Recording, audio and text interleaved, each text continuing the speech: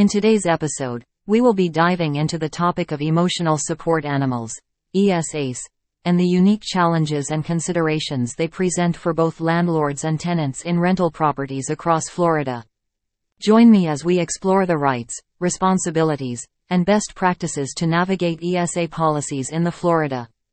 Unlike service animals, ESAs do not undergo specialized training and are not granted public access rights under the Americans with Disabilities Act, ADA. However, they are protected under the Fair Housing Act, FHA, in housing situations, including rental properties.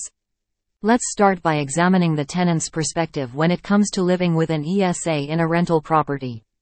Tenants seeking accommodation for their ESA in Florida must follow certain steps to ensure a smooth and successful process. Imagine you are a tenant with a valid ESA letter from a licensed mental health professional. When approaching potential landlords, it's essential to communicate early. Inform the landlord about your ESA during the initial inquiry about the rental property, preferably before signing the lease. Provide documentation. Furnish a copy of your ESA letter, which should include the professional's contact information and confirmation of your need for an ESA. Understand ESA policies. Be aware of the landlord's specific ESA policies, such as any pet-related fees or restrictions on certain breeds.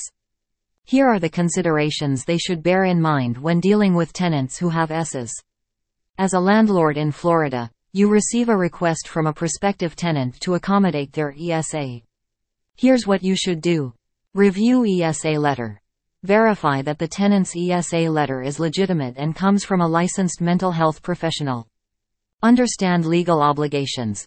Familiarize yourself with the Fair Housing Act and the tenant's right to reasonable accommodation for their ESA. Reasonable accommodation. Assess whether accommodating the ESA would impose an undue burden on you as a landlord. Generally, you cannot charge an additional pet deposit or pet fee for an ESA.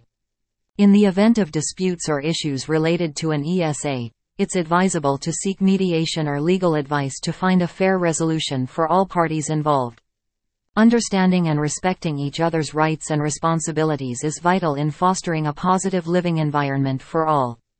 Thank you for joining us today. Stay tuned for more valuable insights.